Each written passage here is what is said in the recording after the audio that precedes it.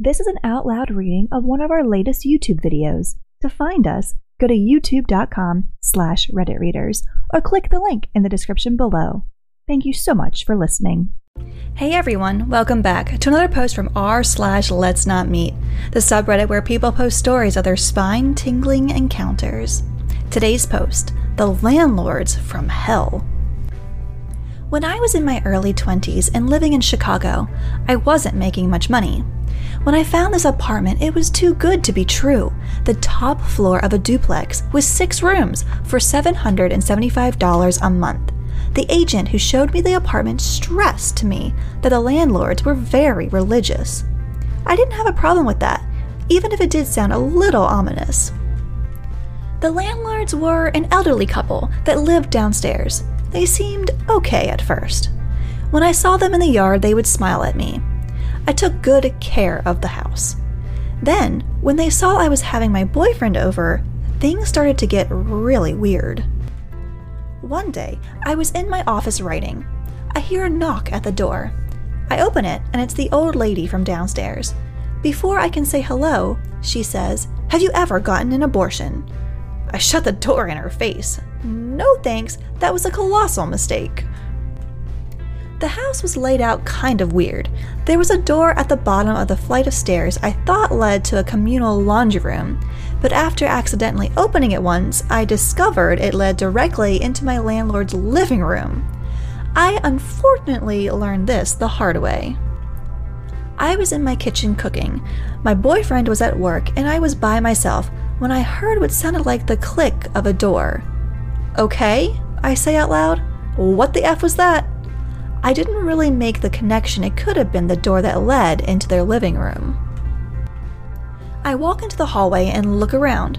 I don't see anyone at the end of the hallway. I poke my head into all the rooms. Nobody there. Then I look down the staircase leading to their house, and the neighbor lady is standing there staring me down. I screamed. She flinched and stepped back into her apartment and swung the door shut. After that, every time I left the house, and I spent every possible moment out of the house after that incident, I would come back and something would have been moved. A window would be shut. Once the shower was dripping and my towel was damp. I couldn't lock the door because since it was technically a door to their house, they were the only ones with a key. The knocking got so frequent, 3 or 4 times a day, that me and my boyfriend propped up an old mattress so we wouldn't have to hear it while we slept. The second to last straw was when I opened the door for work and the stairs were gone. I physically could not leave my house because there were no stairs. They had been dismantled and were sitting on their porch. I called them repeatedly, but they didn't answer. Finally, their son came out of the house and explained that they were remodeling their porch. He told me I had to cut through their apartment downstairs.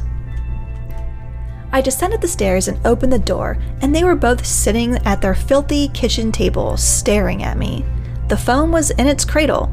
They must have heard it ringing. They kept staring at me with this blank look on their faces.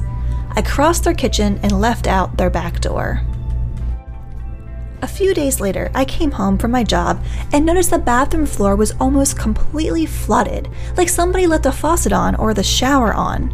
The old woman, seeing that I had come home, came upstairs and knocked, screaming at me that I had flooded the bathroom and that her son had to come fix it. I was so run down at this point that I just told her it was okay. Her son comes by a few hours later. He is shit-faced. I opened the door and I told him that I needed an hour or so before he comes, and then he picks something up and he swings it at me. It was a massive wrench. I somehow ducked out of the way and he stumbled over. I booked it down the newly repaired stairs as quickly as possible and called the police. They came by and took down a complaint, but claimed since there was no physical contact they can't do anything. I learned later that the old couple has a daughter on the force. In the middle of the night, me, my boyfriend, and several of his friends packed all of our stuff into a Chevy Astro. We lived in hotels and the van for a month until we found another house. They never attempted to contact us again. Old landlords, let's not meet again. And that's going to wrap up today's post. Let us know if you have any thoughts about this one in the comments below, or if you have your own story of landlords from hell. We would love to hear them. If you liked the video, please leave a like or a comment. It always helps us out a lot. And if you'd like to hear more and see more posts from r/letsnotmeet and other subreddits when they come out on the channel, please subscribe. As always, thank you so much for watching and for listening.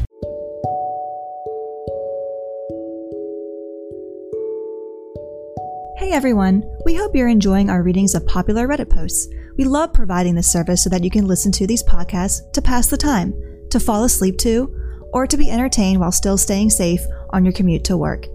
We love to have the freedom to cover even more posts, but the recording and editing is time-consuming work and doesn't pay the bills. If you feel you're getting regular value out of these episodes, please consider supporting us with a small monthly donation. You can donate easily by visiting anchor.fm/redditreaders and clicking on Support This Podcast.